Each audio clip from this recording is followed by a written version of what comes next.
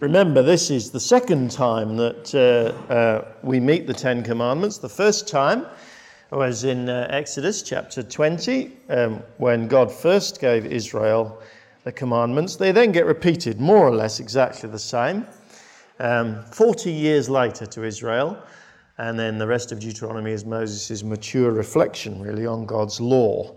But we're going to be looking at the second commandment as it appears in Deuteronomy 5. Moses reminds them that God had said, "You shall not make for yourself an idol in the form of anything in heaven above, or on the earth below, or in the waters below. You shall not bow down to them or worship them. For I, the Lord your God, am a jealous God, punishing the children for the sin of the fathers to the third and the fourth generation of those who hate me, but showing love to 1,000 generations of those who love me and keep my commands."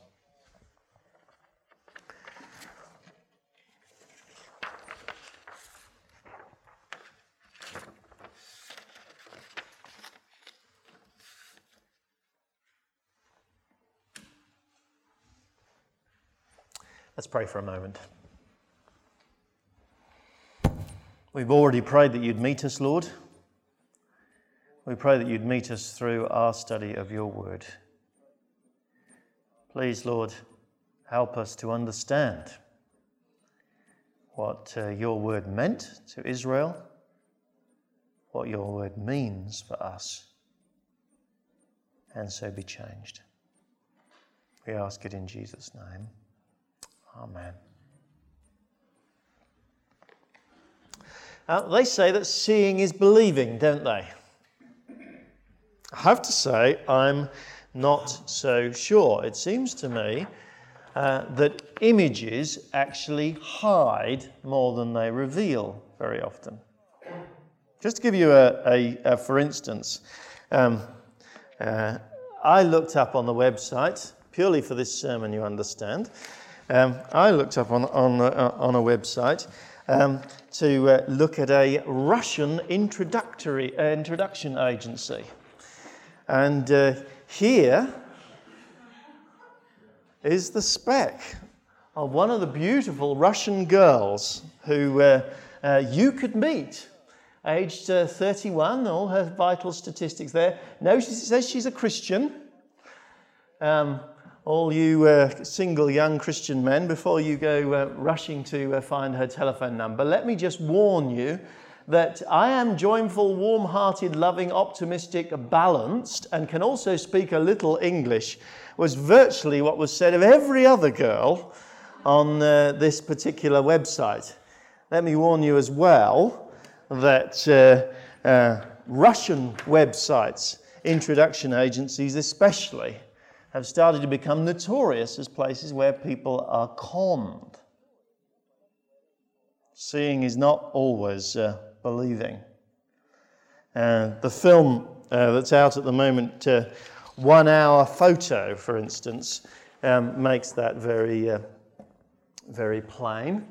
In that film, if you go and see it, you'll find a lonely developer of photographs who becomes obsessed with the idyllic life of one particular family as he experiences that family through their family photos. Sadly, it becomes very clear during the film that their real family life is very different from their photos. And he's horrified. Pictures are actually a deceptive medium. They seem to give a complete set of information about a person, but it's an illusion. They actually only show us the surface. They actually only show us very often what we want people to see. They never show us depth. They never show us the things that really matter. At best, pictures are incomplete. At worst, actually, pictures lie. I think that's the reason why God gave the second commandment, this second command to Israel. He wants to tell them, first of all, that images don't reveal God. You shall not make for yourself an idol in the form of anything on heaven above or in the earth beneath or in the waters below. Some people actually read that as a simple command not to worship other gods. But actually, I don't think that can be so, because in that form, it would be no more than a reiteration of the first commandment, wouldn't it? Where God has clearly said, you shall have no other gods before me. He's not just saying exactly the same thing a second time. No, this commandment is not actually immediately, directly about worshipping other gods. It's actually about trying to worship the true God in the wrong way. The history of Israel shows us very clearly that actually that does inevitably end up with us worshipping other gods, as we'll see a little later. But this commandment, as it is given, is prohibiting the first step along that road. The first step along that road is actually trying to worship the true God by the use of images. The reason that doesn't work is actually just found on the previous page in your Bibles. Turn back with me to Deuteronomy chapter 4, verses 15 to 20. Let me read it to you. You saw no form of any kind the day the Lord spoke to you at Horeb out of the fire. Therefore watch yourselves very carefully, so that you do not become corrupt and make for yourselves an idol, an image of any shape, whether formed like a man or a woman, or like an animal on earth, or any bird that flies in the air, or like any creature that moves along the ground, or any fish in the waters below.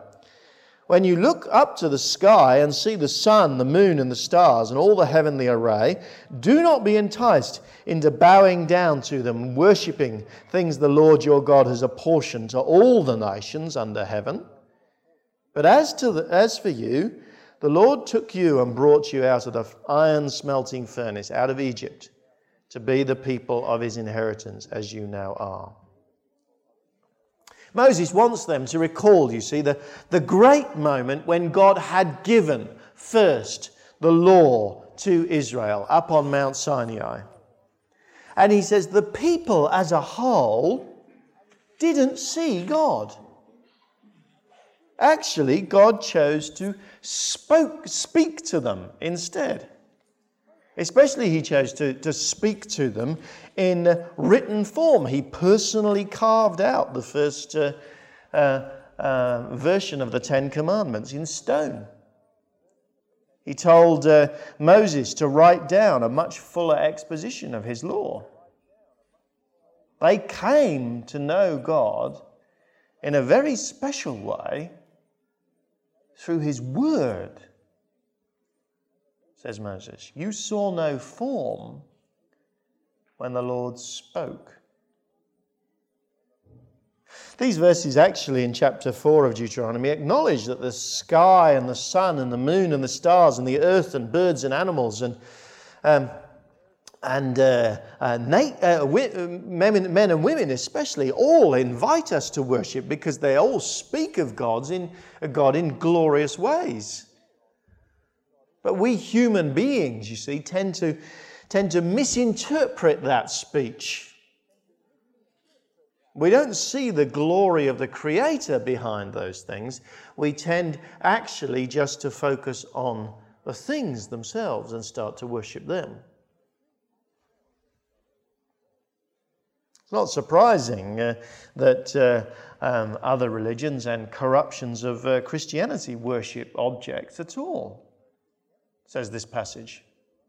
It's a natural thing to do in one sense. It's an enticing thing to do, as Moses puts it. It's not surprising that, as Tim was pointing out, most branches of Buddhism encourage their disciples to focus on the statue of the Buddha. There is something about the image of a person at peace with himself in his world, which is deeply attractive. Not surprising in our post-Christian society that people are turned to ancient forms of worship that venerate nature. Because nature is wonderful. Nature is a glorious thing. Nature is beautiful. But you see, to worship those things themselves is the same as if a teenager had a picture of Will Young up on their bedroom wall, then was offered to meet him and said, "No, I'd rather actually just stare at his picture, please." We know something was very wrong with that teenager's interest in that pop idol if he wasn't really interested in meeting the person. We've been offered the chance to meet God, to come close to him, to know his heart. He's revealed himself in the best way that he can this side of eternity. Put your photos of the wonders of nature back in their album, says Moses. Everybody's got those. What you've got is something uniquely special. You have got God speaking to you, interpreting his word to you, telling you how to live, most importantly, revealing his heart to you. How could you possibly go back to pictures? Images don't reveal God. Worse than that, though, images turn us away from God, says the Bible very clearly. That's made very plain in one of the main things that happened to Moses when the Ten Commandments were first being given. It's recorded back in Exodus chapter 32, and with my apologies for making you turn over pages, turn with me back to Exodus 32. This is a very important incident.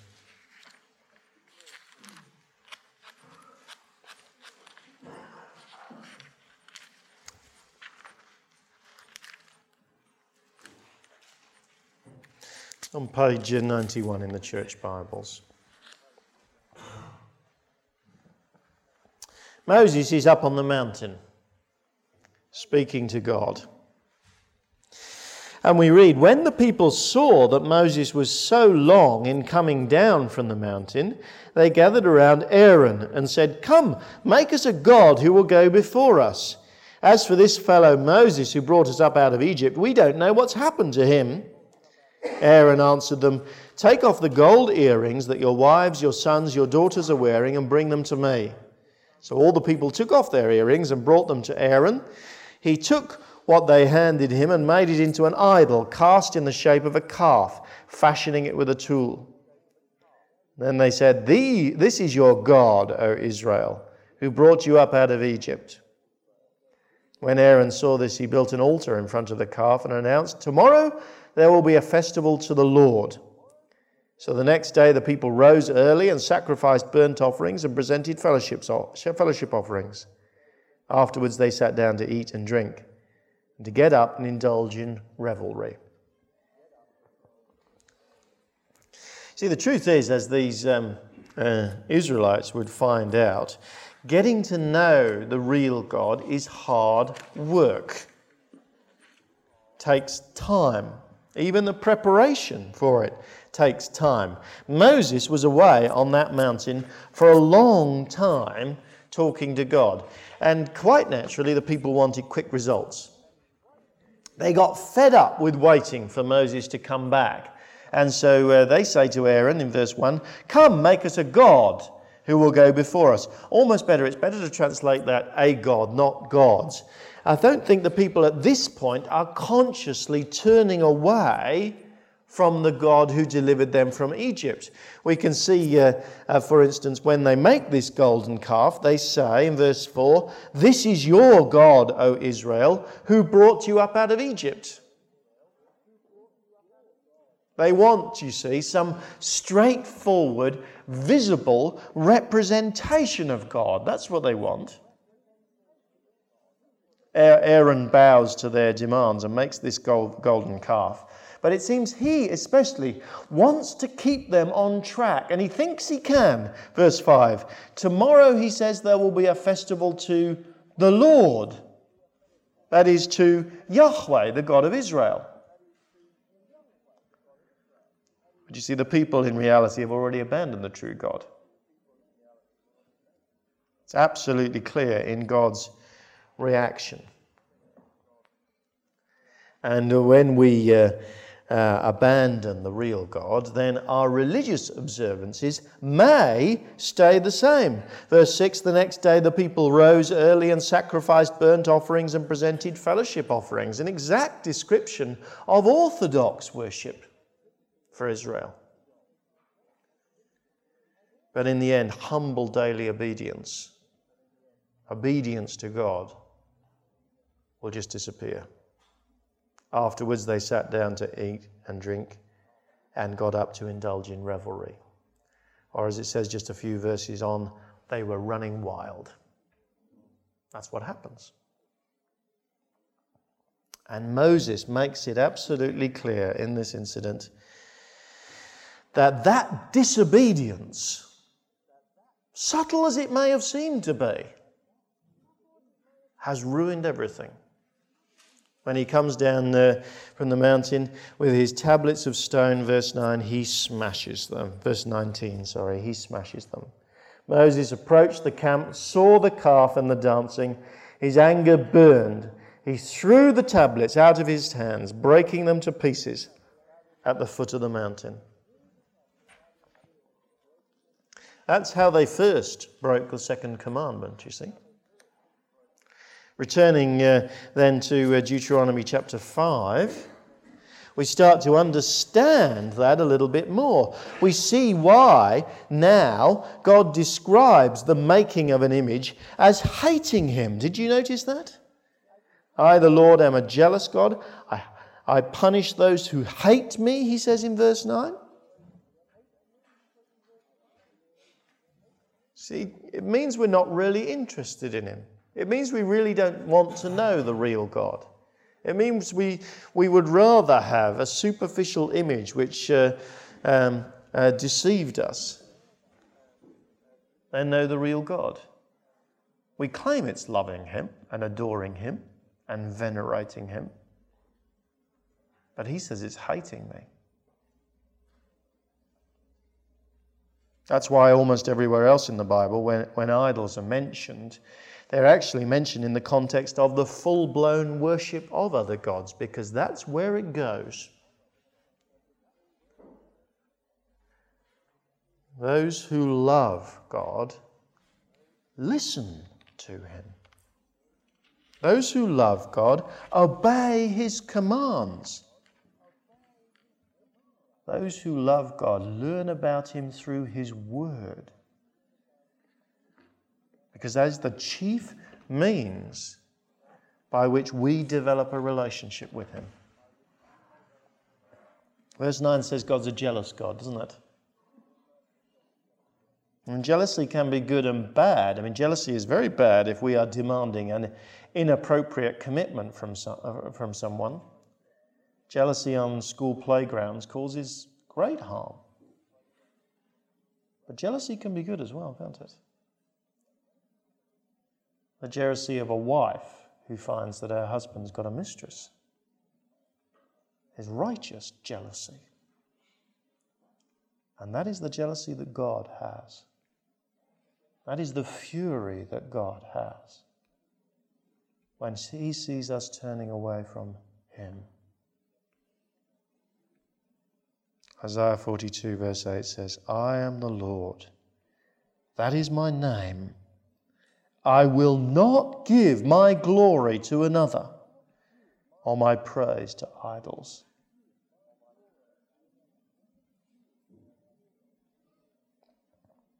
Well, you may say to me, what about Christian art then? Is all representation of religious themes to be avoided? Is that what the second commandment is about? I mean, there have been times when Christians have taught that, especially at the Reformation, a widespread destruction of Christian images. If you go into Ely Cathedral today, for instance, you'll find that the statues of the saints there have all had their faces or even their heads hacked off. That was done by zealous Protestant reformers who were fearful of those images, fearful that the people would be led astray. Because before the Reformation, in the medieval period, there were all sorts of pictorial representations in churches. Lots of vivid pictures as well on the walls of churches. They were all whitewashed out, on the vast majority of them, after the Reformation. Was that right? See, Muslims would tell us so. They interpret the second commandment as forbidding all art. That's why Muslim cultures have developed beautiful forms of ornate Arabic script. But I think that misses the point of the command. I'm not sure that the second commandment is forbidding all art. It is forbidding specifically bowing down to an image. It is forbidding venerating God through an image. We must not allow an image to define our understanding of God or to define our obedience to Him. To be honest, I suspect that the reformers themselves were probably basically right in being deeply suspicious of the statues and pictures in churches of their day, because there is little doubt, I think, that those images did draw people away from the true and living God. And some people protest that pictures were used in churches to help illiterate people to worship God, and therefore they were valuable. But actually, if you go to parts of the world where there is mass illiteracy today, missionaries find that actually telling the stories to people and helping them to remember them verbally is a far more effective way of communicating the truth about God to them than pictures. And more than that, actually they will tell you that when people get converted, they are desperate to learn to read. Because anyone who comes to know the true and living God will not want some picture or even some second-hand story for themselves. They will want to be able to read God's word for themselves because they know it brings them close to God. It seems to me that historically and in some church traditions today, where pictures are extensively used for worship, they have basically given in to the same pressure that Aaron gave into. They have accepted a quick fix, a substitute, which may be a little easier, but actually turns people away from the knowledge and worship of the true and living God. That doesn't mean to say that all art, even religious art, is forbidden by any means. But it must not control our understanding of God. Do you see? I mean, in this church, for instance, we have Holman Hunt's famous picture of Jesus knocking at the door.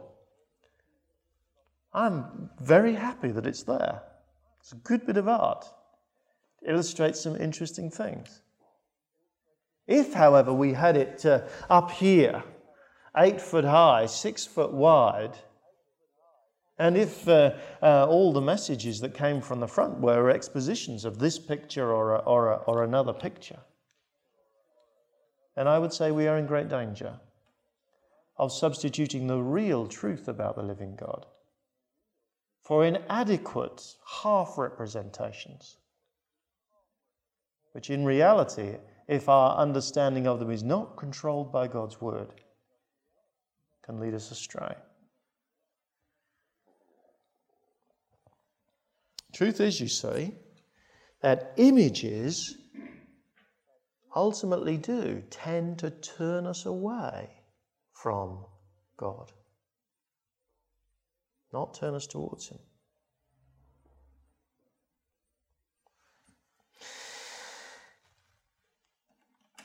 The truth that we have alluded to several times already this morning is that God's word reveals God. It's amazing to think, isn't it? God's word reveals God. Just think about a few vibrations in the air that pass our ears and are gone in a moment. Reveal the living God to us. Even when they're put down on paper, if you look at them objectively, they're only a series of squiggles and dots. They're a code.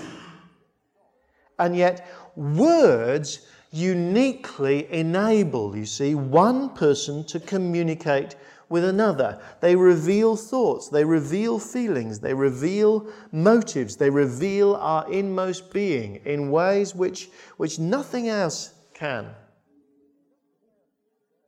I mean, we know it from experience. Young students know it. Do you know where students are rapidly starting to spend as much on mobile phone conversations as they do on their rent? Young lovers know it. They love to spend hours talking to each other, talking into the night. Married couples know it. They stop talking to one another. They drift apart. Even if they live in the same house, sleep in the same bed, they cease to know each other if they do not talk, if they do not communicate with those most ethereal of things, words. Many years ago, a man called Marshall McLuhan wrote a book entitled The Medium is the Message. He suggested that the most important thing about a message is the way it is communicated to us. Well, God says that's true. Sending someone a photo is very different from sending them a love letter. And God chose the love letter. That's why our church, you see, here is focused on God's Word, and we make absolutely no apologies for it. Because to read God's Word is to receive a message from God's heart to ours. It's to have someone, like me explain God's Word is like having someone introduce us to God Himself. And that can be hard work. There is no doubt about that in church. Hard work for the teacher, first of all. Remember, Moses was up on the mountain for ages listening to God. And I have to say, in my experiences, people get impatient with that. I mean, everywhere I go, actually, I find pastors saying to me, I can't get enough time alone with God. I can't get enough time to read His Word, to study His Word, to meditate on His Word. I find my time being absorbed by good things, yes, but actually, when I get to the end of the week, I find I'm just cobbling together something to say on Sunday rather than really explaining God's Word to people. I mean, just this week, to give you an example, a man older than myself was saying to me that he'd recently had a sabbatical, and he realized how much he needed time with God to feed God's flock. But he said within weeks of the end of his sabbatical, his resolution to spend more time with God had gone out of the window because people get impatient. Where has he gone? He's not looking after me as he should. I don't pay him to disappear into his study for half the week. But you see, a wise church will do just that. Because we live by every word that comes from the mouth of God. And I praise God that this church understands that. And for all of us as well, understanding the real God requires work too. Michael Green used to say, sermonettes produce Christianettes. So true. After all, when did you ever see a relationship that needed no work at all to maintain it? They just don't exist. I learned years ago that every time you see a really healthy marriage, dig below the surface a bit and you will find that marriage has worked, the couple has had to work very hard at maintaining that marriage. Or why should our relationship with God be any different? Some things are hard to understand in God's Word. We have to work at it. Some things from God's Word actually cut us to the quick, and they need real moral courage and determination for us to understand them and obey them. It is hard work, isn't it? I actually quite commonly meet people who've come to this church actually, or who've had contact with people in this church, and they are bowled over by the quality of the lives of people here. It's a real encouragement to me when I hear that. They say there's a rugged commitment to serve God. They say there's a real costly life. They say there's a sense of quiet joy which, despite the real struggles that people have, shines through. Here is a place, they say, where lives are lived wholeheartedly for God. Did that happen naturally? No, it didn't. It happened because those people dedicated themselves to knowing and serving the living God, the real God. And most centrally, they did it by seeking to understand God's word and to obey God's word, sometimes at great personal cost. God's word reveals God. Because speaking is the way that persons interact and know each other. Actually, there is one image in the Bible. Jesus. Very interesting, actually, to think about it. When we've been saying so strongly that God's word reveals God. Colossians 1, chapter 15, for instance, says that Jesus is the image of the invisible God. Hebrews chapter 1, verse 3 says the Son is the radiance of God's glory, the exact representation of his being. Jesus himself, though, is also called God's Word. In John chapter 1, verse 1. He is the one visible representation of God, which God approves of. But, says the New Testament, in some sense, he's still God's speech to us. He's still God's word. John, writing in his first letter, speaks very clearly about how he has seen Jesus, but then he says, I proclaim him to you. He doesn't say, here, I've drawn a little sketch of what he looked like.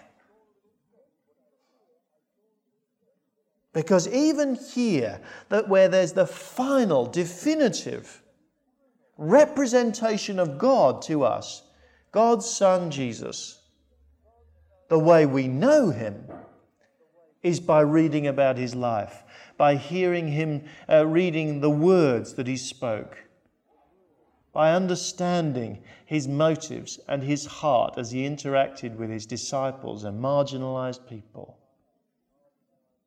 by seeing the pain in his heart as he went to the cross and died for our sins.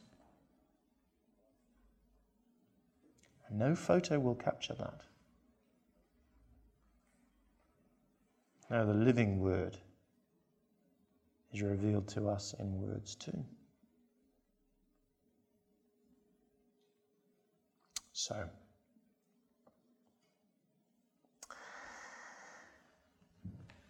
So what about us? Well, I think Deuteronomy tells us very, very clearly. We must choose. We must choose whether we worship God in his way or our own way, knowing that if we worship him in our own way, we are worshipping another God. And that choice, says Deuteronomy 5, is actually not so easy. There are very ominous words in chapter 5, verse 9 that we can't dwell on for long, but we must glance at. God is a jealous God, punishing the children for the sin of the fathers to the third and fourth generation of those who hate me. He's not saying he punishes innocent children there, because it's clearly generations of those who hate him. No, he's saying that actually habits of worship run in families, down through the generations.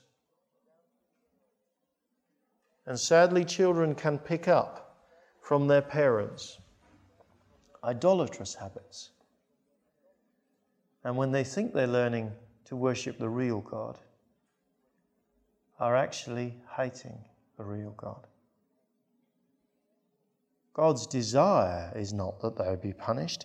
No, God's desire is 1,000-fold more that they should be loved and love him. He shows love to 1,000 generations of those who love me and keep my commandments. But the reality is that making the choice can be hard. Because sometimes we are so steeped in habits that go back for generations, we find it very difficult to break free. But break free we must. You know, there are men who would rather look at pornography than make love to their wives. There are women who would rather read Hello magazine and immerse themselves in soap operas than engage in the reality of real relationships in the family. And there are millions of men and women in this world who would rather there was just some nice, simple image that they can venerate than engage in the real activity of knowing and serving the living God. The choice is yours. Let's pray.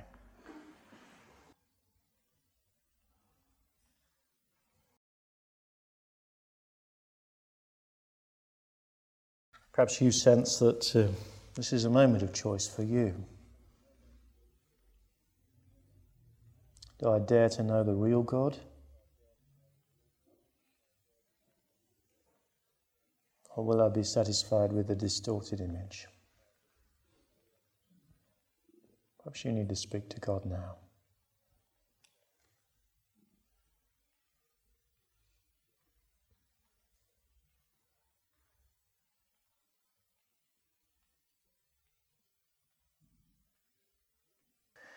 We pray, Lord, that you would give us the courage to know you, and you'd give us the confidence that it is worth it, because to know you is to live. We pray it in Jesus' name.